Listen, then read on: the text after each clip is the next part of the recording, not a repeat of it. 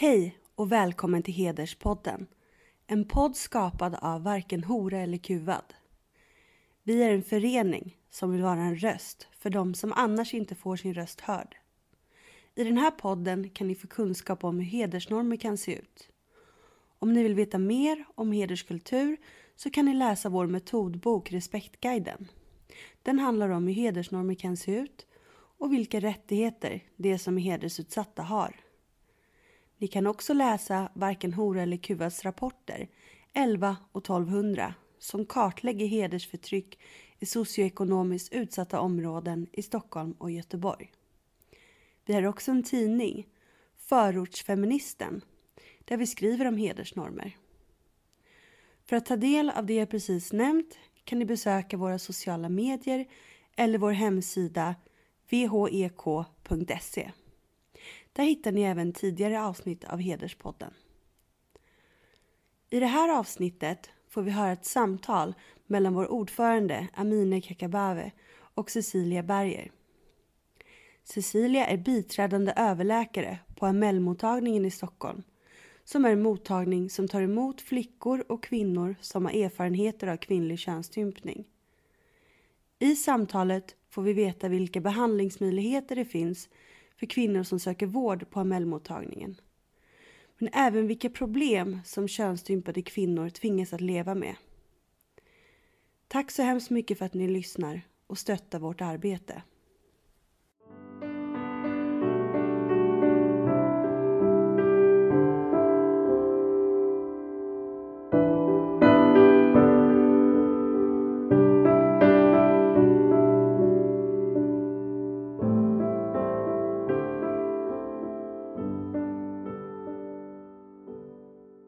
Tack, jag tycker att det är jättespännande och roligt att få vara med i den här podden. Det känns som ett viktigt ämne och kunskap som vi önskar sprida till många i samhället. Ja, jättetack. Och skulle du kunna börja med att hur jobbar ni lite om Amel-mottagningen och vilka målgrupper och hur går det till? Och hur hittar man er och vad är det för problem som ni möter? Jag kan börja berätta lite grann om Amel-mottagningen. Och Amel-mottagningen är en integrerad del av vår gynmottagning på kvinnokliniken på Södersjukhuset. Det vill säga, det är inte en specifik mottagning som bara är Amel-mottagningen, utan man kommer till vår ordinarie gynmottagning på Södersjukhuset. Men namnet Amel-mottagningen och själva mottagningen där vi alltså träffar kvinnor med erfarenhet av könsstympning, den har funnits faktiskt sedan 2003. Det var en kollega till mig, Meri Liljegren, som numera är pensionerad, som hade en del erfarenheter från sitt jobb som gynekolog där hon hade stött på kvinnor på olika gynmottagningar som hade blivit könsstympade och var intresserad av att hjälpa den här patientgruppen, och det blev väl känt att hon också hade kunskap och erfarenhet, och så kom de första patienterna till oss på Södersjukhuset. Och det var som sagt 2003, men i början var det kanske 10-15 patienter per år. Och Amel-mottagningen hade förra året, eller 2020 var lite speciellt år med tanke på covid och så, men 2019 hade vi 360 besök.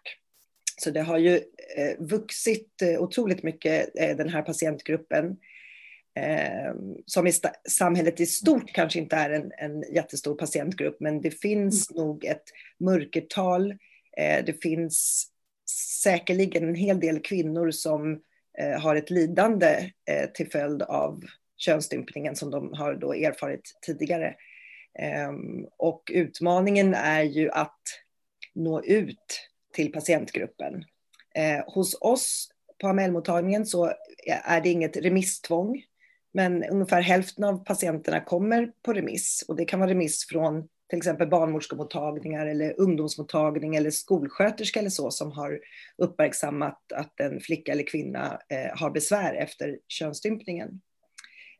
Jag kan tillägga att Amel-mottagningen är alltså den första mottagningen Och i princip enda specialistmottagningen i Sverige. Vilket ju är väldigt ojämlikt. Att inte kunna få den vård som kvinnorna då har rätt till beroende på var man bor någonstans i Sverige. Region Skåne har ett uppdrag att också starta en mottagning, och det finns något som heter Vulvamottagningen i Angered i Västra Götalandregionen som också vänder sig till kvinnor då med erfarenhet av könsstympning. Men det skulle behövas fler specialistmottagningar ute i landet, kan man väl säga. Okej, men du menar på att antalet besök under 2019 ökade. Är det på grund av att kom de från andra delar av landet, eller det var bara från Stockholms län? Eller hur var det? Är det patientgruppen som har bott länge i Sverige, eller kom nyligen till Sverige? Ålder på dem ungefär? Hur var det? Det är intressant att få veta att det har funnits sedan 2003, men helt plötsligt ett år som är 2019 ökar till det här antalet. Det är ju jättepositivt, men samtidigt är det skrämmande att så många är utsatta, såklart. Jo, det är klart. Men man tänker att jag tror att, eller en stor del handlar ju om att människor i samhället måste ju få kunskap om att det finns hjälp att få, att det finns en mottagning. Och då är det så att vi startade någonting, min kollega Bita Eshraghi och Emma Herting fick finansiering och projektmedel att starta någonting som hette AMEL-projektet. Och det syftade till att utbilda yrkesverksamma personer som i sin vardag träffar flickor och kvinnor som har varit utsatta för könsstympning. Så det handlade om en kompetensökning liksom i samhället kring frågan. Och uppdraget var just det, att höja kompetensen, information och undervisning, utbildning kring könsstympning. Och efter den här utbildningssatsningen har vi i princip tredubblat antalet besökare eller patienter som kommer till oss. Dels har det blivit känt för att vi har bedrivit en omfattande utbildningsinsats där vi har nu utbildat fler än 8000 personer. Uppdraget gällde Region Stockholm. Vi hade till exempel 2019 på våren utbildade vi tillsammans med mödrahälsovårdsenheten alla barnmorskemottagningar i Stockholms region. Och det var ju, jag tror att det är 57 mottagningar eller så. Och naturligtvis får yrkesverksamma personer information och kunskap kring dels varifrån i världen man kan komma. Det finns ju en del föreställningar vart kvinnorna ska komma ifrån för att ha varit utsatta för könsstympning. Men med vår utbildning kunde vi ju visa på, enligt siffror från WHO, att det förekommer ju i ett 30-tal länder i världen. Också i områden och länder där man som tidigare inte kände till kanske eller hade kunskap om. Med ökad kunskap så kan man ju också då lättare ställa frågan. När man får information om hur besvär kan yttra sig för kvinnor som har varit utsatta för könsstympning, så kan man också lyfta frågan och hänvisa vidare till oss när man bor i Region Stockholm då. Så man kan säga att det här projektet, AMEL-projektet, har ju lett till en väldigt ökad remissinflöde, men också att ju fler patienter som kommer till oss, ju troligare är det att de rekommenderar kanske sina väninnor eller andra bekanta att söka hjälp hos oss, eftersom det finns hjälp att få. Vi har inte jättemånga utanför Region Stockholm som kommer till oss. Det kanske rör sig om ett 10-tal per år ungefär. Men jag tror att det är klart att alla kvinnor har ju inte kunskap om att vi finns, och där tänker jag är ett problem. Att nå ut till målgruppen är ju en utmaning. För alla kvinnor passerar ju inte barnmorskemottagning. Det är lätt att vi missar kvinnor i lite äldre ålder, till exempel, som inte är i fertil ålder där de är gravida. För barnmorskemottagningarna har ju en vana numera att efterfråga om kvinnor har blivit könsstympade eller inte.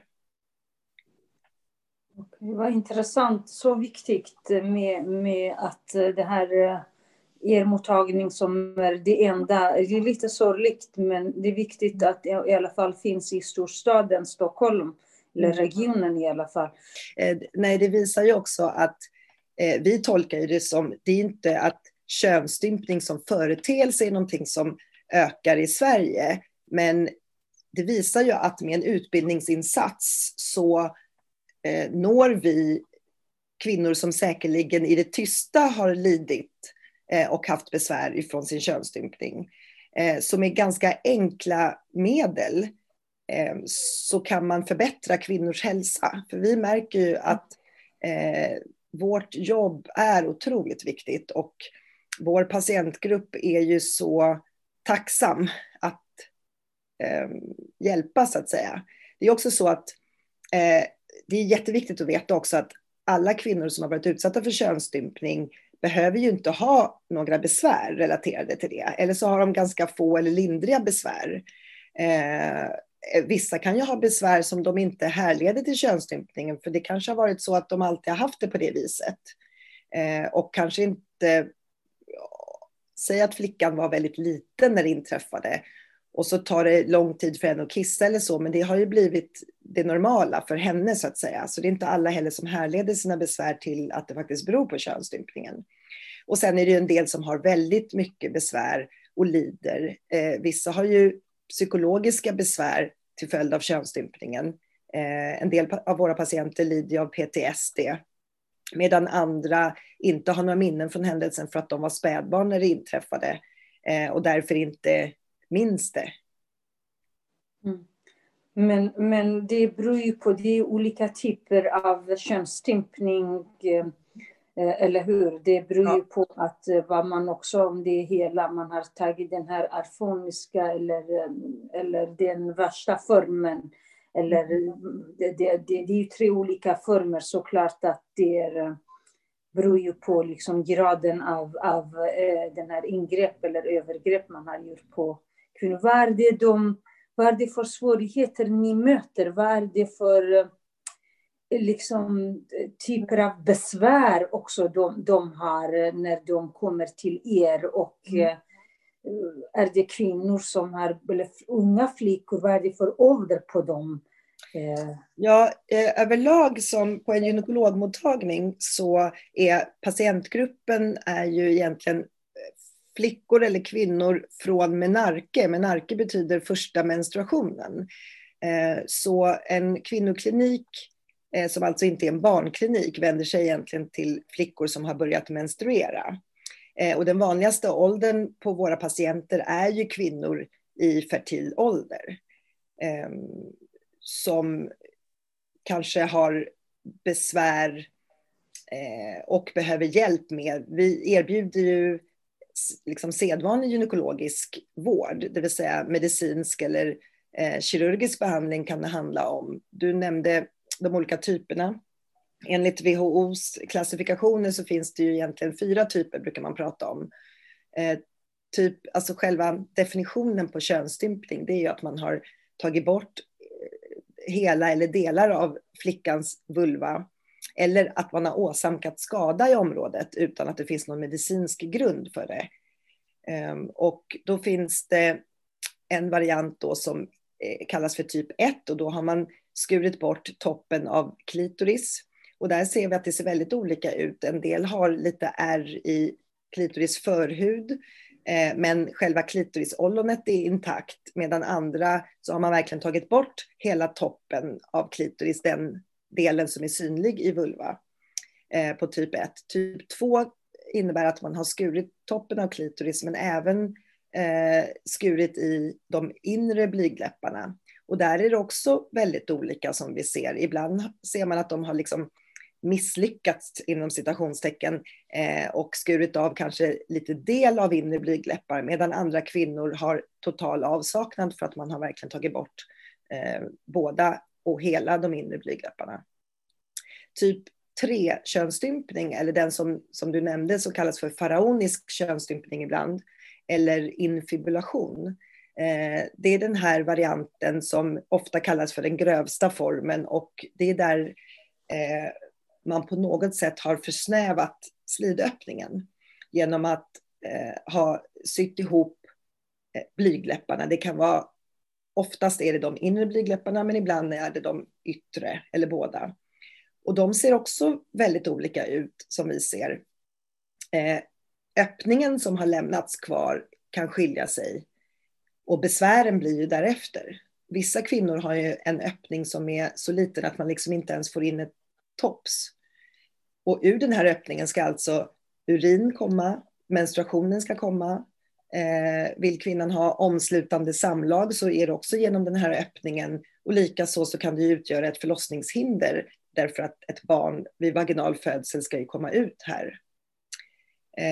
Andra har kanske lämnat en lite större öppning, som att man kan få in 1 eller 2 fingrar. Och vissa kvinnor anser att de inte har särskilt mycket besvär, men vi kan ändå se när vi undersöker dem att det rör sig om den här infibulerade varianten. Så det skiljer sig faktiskt också väldigt olika vilka besvär en kvinna anser sig ha. WHO, det finns ju också en 4:e variant som är mer oprecis. Det kan betyda lite olika saker, och det kan vara till exempel prickning. Att man har prickat klitoris eller någonstans i vulva. Man kanske har snittat eller prickat, men man har liksom inte avlägsnat vävnad direkt. Och det är också en typ av könsstympning. Men säg att det är en flicka som är i späd ålder, innan 40 dagars ålder, och man har gjort en prickning eller snittning. Då är det en typ av könsstympning där hon har inga minnen av händelsen, inga liksom psykologiska trauman och kanske inte några fysiska besvär överhuvudtaget. Det läker ju, vävnaden i underlivet läker ju väldigt bra och snabbt hos små flickor. Och då kan de ju ha såklart ett fullgott sexuellt samliv eller inga problem att kissa eller vid menstruation till exempel. Så det är viktigt att komma ihåg att det går inte, alltså könsstympade kvinnor är en väldigt heterogen grupp av kvinnor. Och det är därför också en del kan uppfatta bara ordet könsstympning som grovt. För det kan vara så att hon inte alls identifierar sig med någon som har blivit stympad, om du förstår vad jag menar. Även om vi är tydliga med att när vi undervisar eller kommunicerar eller vid föreläsningar eller så, eller i journalanteckningar, så använder vi begreppet könsstympning.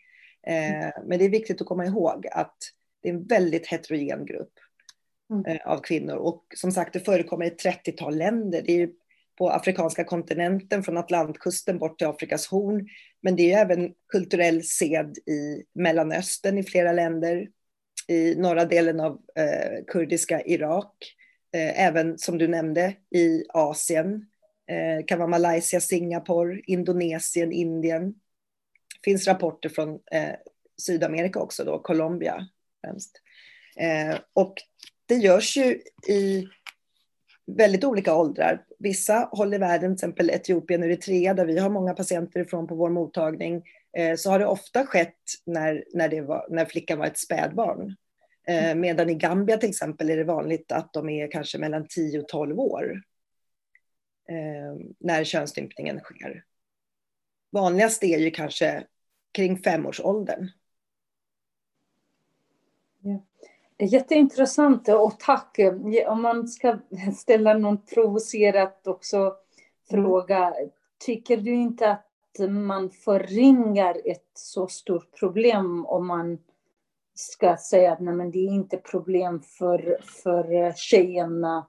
Varför skulle det vara problem för oss andra som jobbar med liksom frågorna? Jag kan förstå. Jag vet att det finns, jag själv har kurdiska vänner, jag hade aldrig trott att de var könsstympade. De har också fått barn. Men sen berättar de det här lidandet när de är utbildade vuxna. Man jämför sig med liksom den svenska sex, liksom sexualfriheten och då tänker man att nej, men jag är inte som alla andra. Jag tror att det är graden också av kunskaper man har om sig själv, sin egen kropp. Absolut. Det gör väldigt mycket skillnad, så att utan att liksom förringa ett problem, att man också, det beror på liksom vilka är det som är könsstympade, eller hur de själva definierar, hur man vågar också. Det är väldigt känsligt, eller hur? Det är ju ett känsligt ämne att prata om. Jo, nej, vad jag menade var inte att på något sätt förringa problemet. Jag menar, könsstympning som företeelse, den här som har sitt ursprung i ett patriarkalt synsätt på kvinnokroppen och flickors och kvinnors sexualitet, och just syftar till att kuva flickor och kvinnor i det här, ska säga, synen på kyskhetsnorm eller oskuldsnorm och så vidare. Det är naturligtvis ett stort problem, och det behövs ju mycket arbete globalt. Det kan handla om fattigdomsbekämpning, men utbildning också kring att det absolut inte finns några som helst positiva hälsovinster eller hälsoeffekter av det här ingreppet, utan enbart potentiellt negativa konsekvenser. Såklart också en del flickor i världen dör ju efter ingreppet i kanske infektion eller blödningar och så vidare, förutom alla andra besvär som det kan orsaka, till exempel för sexualiteten eller kring barnafödandet och så vidare. Vad jag menade var bara att det är viktigt att komma ihåg att det är en väldigt heterogen grupp. Så kvinnorna är inte lika, alla har inte samma typer av problem. Vi ser vissa typer av problem som är återkommande. Och de vanligaste orsakerna som kvinnor söker för, det kan vara till exempel att de har besvär när de ska kissa. Är de till exempel ihopsydda på den här typ 3-varianten, så kan det ju vara så att det är en liten öppning. Urinrörsmynningen vetter liksom mot den här hudbryggan som har uppstått i och med de sammanfuserade blygdläpparna. Och sen ska det liksom droppa bakom, urinen hamnar liksom i slidan, och sen ska den kanske droppa ut ur en mycket mindre öppning än vad det skulle sett ut normalt. Så det kan vara ett problem att många flickor eller kvinnor, det tar lång tid för dem att kissa helt enkelt. Det kan också vara så att de måste korrigera sin position på toalettstolen för att urinen ska tömma sig ordentligt. Eller att de reser sig upp när de är klara och så blir det lite efterdropp därför att det har fastnat urin i fickan bakom. Naturligtvis ett problem. Ganska många har små öppningar i den här hudbryggan. Det kanske inte har läkt ordentligt, det kanske har varit en infektion. Det kanske var så att flickan rörde på sig under läkningen och det har uppstått små hål. Det ser vi ganska ofta. Och då kan det bli så att när hon sitter på toaletten och kissar, så kanske hon kissar som med flera strålar. Att det blir som en dusch nästan, och att urinen kan hamna på låret eller liksom på toalettstolen på olika sätt. Någonting annat kan ju vara att menstruationsblodet har svårt att komma ut. Att de själva kanske måste liksom manipulera, hjälpa ut blodet, eller att mensen blir liksom förlängd i antal dagar därför att det är gammalt blod som behöver tömma sig. Något annat problem som många har besvär av, det är ju att de har svårt att genomföra omslutande samlag. Vid heterosexuellt sex till exempel, om att penisen liksom inte kommer in genom den här lilla öppningen. En del beskriver ju att första året var det vedervärdigt, det gjorde jätteont, det var smärtsamt. Sen kanske den här öppningen har töjts, så har det blivit mindre besvär med tiden. Något annat, och det är ju många remisser vi får från barnmorskemottagningar, det är ju att hur de ser ut i vulva påverkar ju möjligheten att kunna föda barn vaginalt.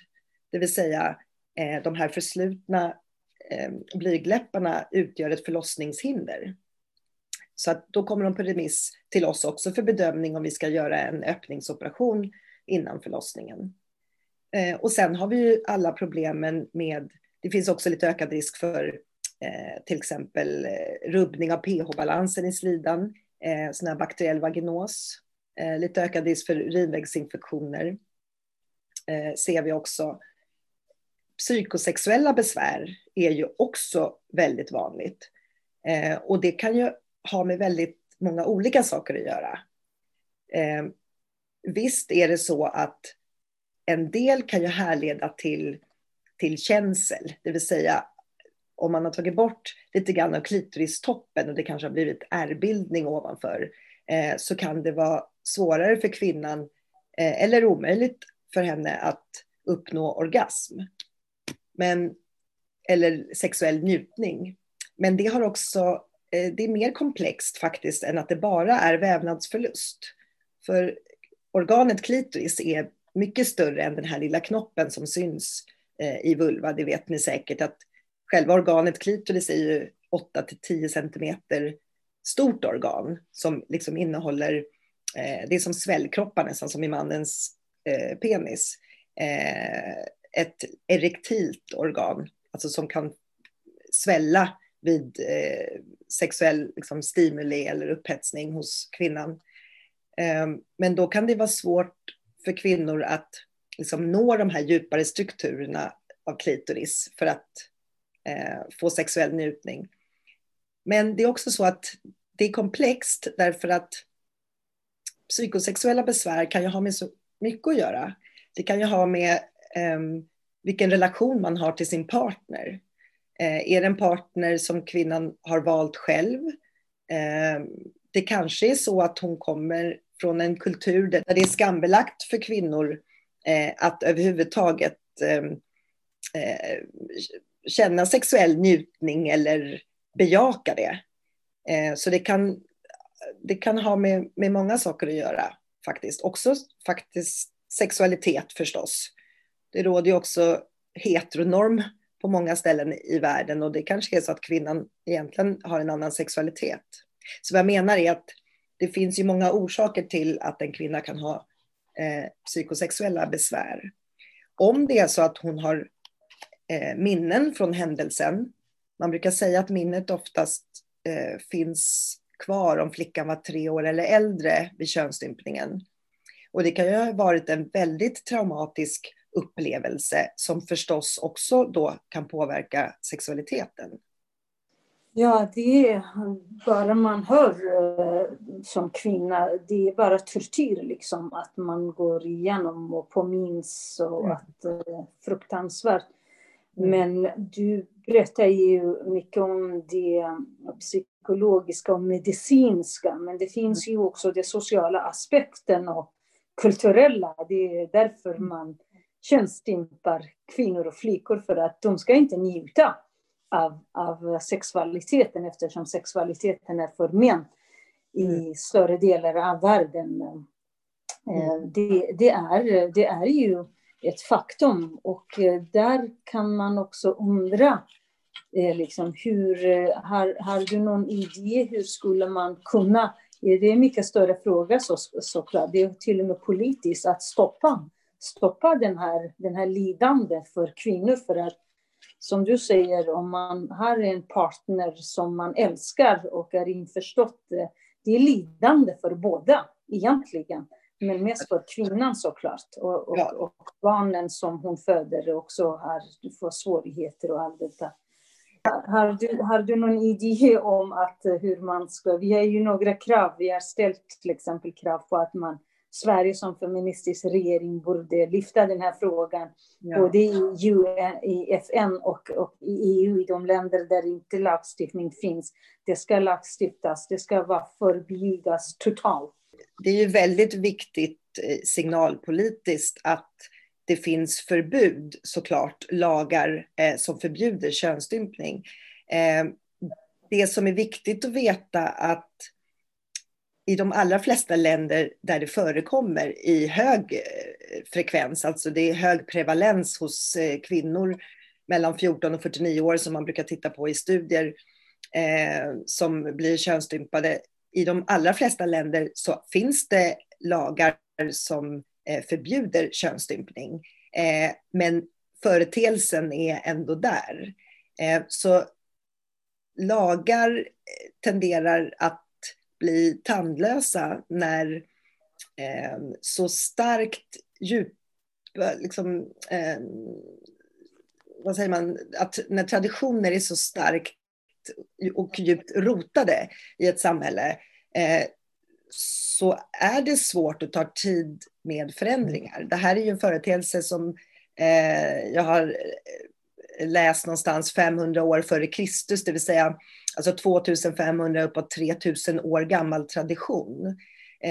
Och som du ju säkert vet så har det ju ingenting med religion att göra, utan det förekommer i flera olika religioner och minoritetsreligioner, precis som de större världsreligionerna också. Men företeelsen har ju funnits längre än de stora världsreligionerna. Jag tror att det behövs, och det pågår också mycket, dels aktivism men också många organisationer som arbetar runt om globalt för att stoppa den här företeelsen. Jag tror att människor behöver upplysas om, det finns en hel del mytbildning kring könsstympning, och många tror ju kanske att de gör det här mot sina barn för att det på något sätt ska ha någon positiv effekt. Det finns myter kring att det skulle främja fertiliteten. Det finns mytbildning kring att en del av de här organen som inre blygdläppar och klitoris egentligen är manliga organ, och om man inte skär i dem eller tar bort dem så riskerar det att växa ut till manliga organ till exempel. Det finns föreställningar om att en kvinna inte är ren om hon inte är omskuren eller könsstympad. Men det viktigaste arbetet, det handlar ju om jämställdhetsarbete. Det handlar ju om synen på kvinnan helt enkelt. Och jag tycker att det är också viktigt att veta, och det är det jag tänker ibland när många pratar om att det ska förbjudas eller kanske obligatoriska undersökningar och många såna här hårdare lagstiftning och lagar och idéer. Men jag tänker att det är ett arbete som behöver, det är många bottnar, och jag tror att för att kunna hjälpa kvinnor så behöver man förstå varifrån det här kommer. Och jag tänker att i alla samhällen, även i vårt, så har vi ju olika normer. Och det är väldigt svårt att vara normbrytande. Det som skiljer det här övergreppet gentemot flickor då, jämfört med andra övergrepp, om man tänker barn som är utsatta för misshandel eller incest, det är ju att många föräldrar, de allra flesta föräldrar, vill sina barn väl. Och lever man i ett samhälle där det är en stark norm, där i tusentals år har generationerna innan alla en känner, har varit utsatta för det här, och man kanske också har en föreställning om att det här är någonting bra. Plus att det kan vara så att en flicka eller kvinna kan inte bli gift om hon inte har varit utsatt för det här. Då är det väldigt svårt kanske som förälder att stå emot normen. Det är inte lätt, men det är alltid, lagstiftningen är alltid ett medel. Men i många länder, till exempel i Egypten, det finns ju lagar sedan länge, även om brödraskapet var emot det. Men man vill ju, eller har velat skärpa till 20 år fängelse för detta. Men det är ju tradition och kultur och sedvänjor som också religionerna, även om det inte är direkt, de har inte sagt att det står inte i skrifterna, men de stödjer. Det finns ledare som stödjer, såklart att tradition och sedvänjor och patriarket, det är också både religion och kultur och politik i många länder. Det är det som är problemet också. Det är också så att många tror att det påbjuds av deras respektive religion. Och det spelar ingen roll om de är kristna eller muslimer eller kopter eller judar eller någon annan minoritetsreligion. Så kan det vara så att de tror att men om du är en god kristen så gör du det här mot din flicka. även fast det inte är påbjudet enligt någon religion. Det skiljer sig från manlig omskärelse då. Men det är väldigt viktigt. Någonting annat som jag tänker även i vårt samhälle, det handlar ju också om att det här rör sig om problem och besvär som härrör sig till det kvinnliga könsorganet. Och därmed är det också tabu. Att det kan vara skamfyllt att söka för besvär från underlivet. Och det kan vi ju känna igen också även hos etniskt svenskar så att säga, att problem som har med underlivet att göra är inte så lätt att prata om. Dessutom så visar ju en hel del studier, och det vittnar också många av de patienter som jag träffar, att de faktiskt har blivit dåligt bemötta. Väldigt oprofessionellt bemötta av kollegor, alltså till mig, inte kanske specifikt på min arbetsplats, men de kanske har träffat gynekologer eller barnmorskor som har blivit alldeles förfärade när de har sett flickans eller kvinnans underliv. Och då kan det vara någon som inte har så mycket besvär, men det väcker ju skam och en väldig oro för att de ska bli bemötta och på ett dåligt sätt. Det finns en hel del okunskap hos vårdpersonal, även gynekologer och barnmorskor då. Och det gör ju att många kvinnor undviker att söka hjälp eller till exempel uteblir från cellprovskallelser för att de är oroliga för hur de ska bli bemötta när deras underliv ser ut på ett annat sätt än hos de som inte har blivit könsstympade då. Och där tycker jag att det åligger oss som vårdpersonal. Jag menar, enligt hälso- och sjukvårdslagen så åligger det ju oss att ge vård på lika villkor. Men det görs inte alltid, och där behövs ju en stor satsning på utbildning också av vårdpersonal. Och det är det jag tycker vi ser med till exempel Amel-projektet, att med så pass enkla medel att vi är ett par läkare från Amel-mottagningen som har utbildat väldigt många. Det är ju dels hälso- och sjukvårdspersonal, men vi har ju också utbildat skolhälsopersonal, personal inom socialtjänst, polis, rättsväsende. Och blir det här allmänt mer känt och man har kunskap och sen också förstås bemöter människor med respekt så att de kan våga söka hjälp om de har besvär. Det är ju superviktigt. Och det ser man ju också då på att vi har ökat antalet patienter efter den här utbildningsinsatsen väldigt mycket. Och då kan man komma till nästa problem. Till exempel att 2020 hade vi projektmedel för att bedriva vår utbildning som sagt har fallit så väl ut med tanke på det ökade antalet kvinnor som har kommit till oss. Men 2021 har vi inget beslut ännu. Det betyder att ett projekt som vårt, det kan bara liksom avstanna om det inte finns politiskt motiverat eller att politiker satsar helt enkelt på hälso- och sjukvård för kvinnor. Och det ser vi ju att det bidrar ju till, det förebygger ju ohälsa att satsa på kvinnors hälsa. Det är helt rätt. Det är också politiskt beslut och det är lite skamligt att för det första finns det en enda mottagning och för det andra att det ska vara på projektform när man ger så hur många 100 miljontals till olika samfund och föreningar som faktiskt reproducerar hedersnormativa företeelser som till exempel det här. Det handlar om att beröva kvinnan från sin lust och sexualitet och allt detta. Så det borde finnas. För att någon måste börja liksom. Det är viktigt det här.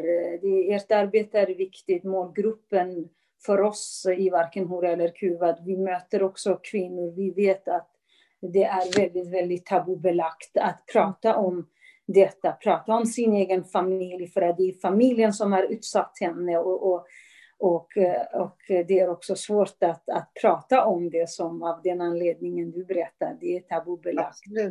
Ja, och det råder ju också liksom tysthetskultur kring det här. Och jag har träffat jättemånga patienter som säger att jag förstår och vet att min mamma har gått igenom det här och mina systrar också, men det här är ingenting vi pratar om.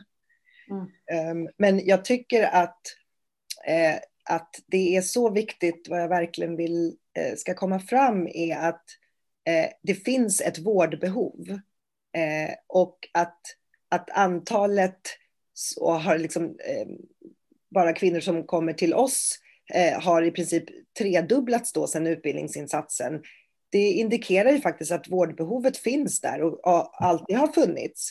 Men i takt med att fler yrkesverksamma då har kunnat få information så att de själva kan uppmärksamma besvären som är relaterade till könsstympningen, då finns det också möjlighet att erbjuda kvinnorna hjälp. Och det är det som är så viktigt, och den här kompetensökningen måste ju hela tiden upprätthållas.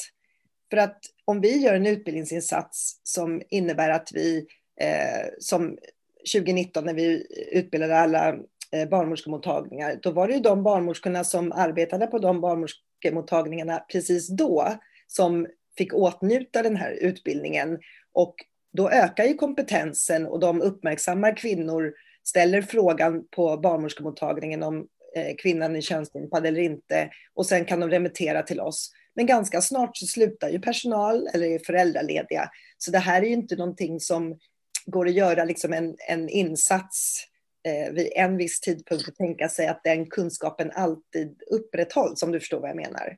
Absolut, det är exakt därför jag också ställde den här interpellationen, för att det här ska vara kontinuerligt och det ska vara liksom pågående, och det ska vara stor insats, inte bara ett år eller en period bara. Absolut. Jag tycker också att det är så viktigt med, för jag nämnde lite grann att vad som behövs globalt och i Sverige också, det handlar ju om arbete för jämställdhet, men också mot snarare socialt utanförskap. Det är ju en grupp patienter, kan man säga, om man tänker till då kvinnor som har varit utsatta för könsstympning, som inte hörs och syns särskilt mycket i debatten. Och det har ju med många olika saker att göra. Kanske begränsade förutsättningar på grund av strukturell diskriminering, kanske kan vara språkbarriärer eller utanförskap. Det måste ju inte vara det. Det är en blandad, som sagt, heterogen grupp, men många av våra patienter har ju migrationserfarenhet. En del kan ju bo i områden med liksom socioekonomiskt utsatta områden. Så att det känns ju viktigt att föra dessa människors talan också. Eller att de får bli synliggjorda helt enkelt. Precis, det är ju exakt varken hora eller kuva syfte är med det, och vi möter en hel del. Vi har uppmuntrat tidigare, de har varit med, men så fort man själv får barn och så fort omgivningen, det här med rykten och hedersnormen, det är inte mycket samhälle som säger att du ska inte prata, utan det är faktiskt familj och grannar och släktingar och områden där de segregerade områdena där man bara möter sina egna. Och det är som om man drar skam över kulturen, över landet, över folket.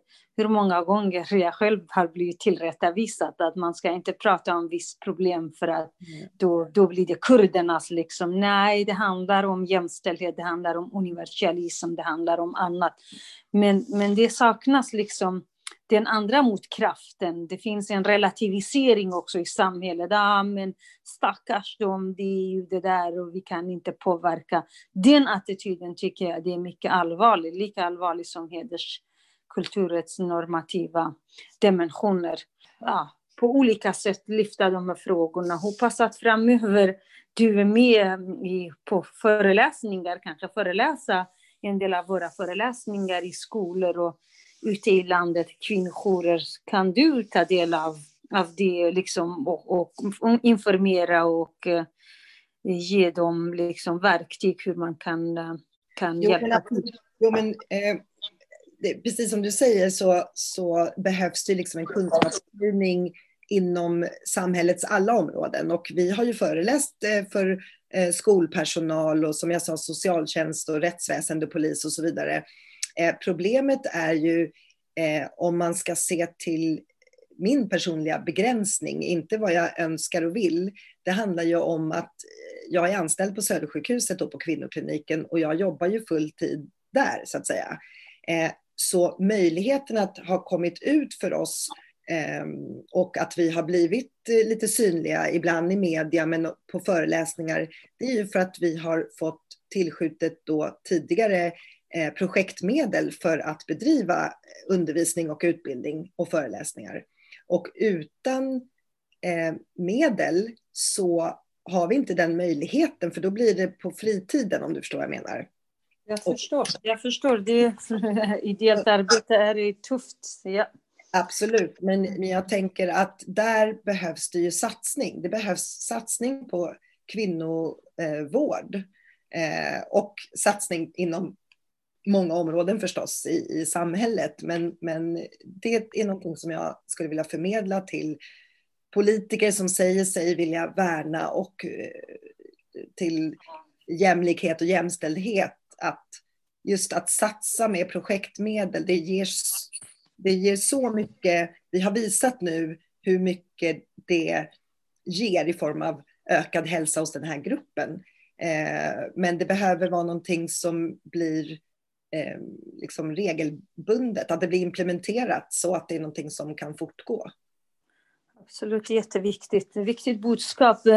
Min sista fråga är, Cecilia, det här med att hur man skulle kunna till exempel i förväg och i tid upptäcka till exempel könsstympningen för att kunna hjälpa de utsatta. Alltså att kunna upptäcka i förväg risken också för könsstympning. Ja, dels tycker jag att jag anser att vi behöver liksom också involvera målgruppen i hur ska vi bli bäst på att förmedla information som vi besitter. Vi har en hel del kunskap kring besvär relaterade till könsstympning. Vi har en hel del kunskaper om hur vi medicinskt, kanske kirurgiskt, kanske ibland då samtalsbehandling om man till exempel har psykosexuella eller psykosociala besvär. Men målgruppen måste ju få information om att vi finns till exempel. Och då behövs ju det också uppmärksammas att det kan vara besvär som är relaterade till könsstympning. Så det handlar ju om fortbildning fortsatt till exempel inom skola eller så. Ungdomsmottagningar, barnmorskemottagningar. Men också samhället i stort. Vi behöver involvera män också. Jag träffar ju många partners till kvinnor, ibland föräldrar, fäder, som är alldeles förfärade över vad deras flickor eller partners då har varit utsatta för som barn. Och som tycker absolut att det här är en tradition som bör upphöra. När det gäller förebyggande arbete så är det mycket av det jag har talat om tidigare, men någonting som vi gör till exempel är ju att det anses skyddande. Kommer man från en kultur där könsstympning tillämpas så är det ju skyddande att ha migrerat till Sverige för att liksom, den här traditionen inom just den familjen ska upphöra. Vi har ju till exempel en kunskapsöverföring mellan mödravården och barnhälsovården. Så till exempel träffar vi en gravid kvinna på Amellmottagningen där vi ser kanske att hon är könsstympad. Vi hjälper henne med en öppningsoperation innan förlossningen. Men så är det viktigt att barnhälsovården tar vid, informerar föräldraparet om dels förstås att det är förbjudet enligt lag att utföra det här om de till exempel har fått en flicka. Men också följa upp med väldigt mycket information kring de negativa hälsokonsekvenserna. Och det känner jag att vi behöver vara tydliga med. För väldigt många, som jag sa tidigare, vill ju egentligen sina barn det bästa. Känner man inte till vilka negativa hälsokonsekvenser så kanske det inte är lika lätt att man upphör med traditionen. Så jag tänker att det är utbildning av samhället i stort, av yrkesverksamma som träffar flickor och kvinnor som kanske kommer från traditioner där det här förekommer. Men ja, också att visa på att det erbjuds vård. Att kunna också prata om underlivet och besvär kopplade till det. Det är väldigt, väldigt viktigt budskap, verkligen. Jag instämmer helt och jag tänker på att tiden håller på att rinna ut. Om du inte har något avslutningsvis. Stort tack verkligen innerligt och vi hörs och vi syns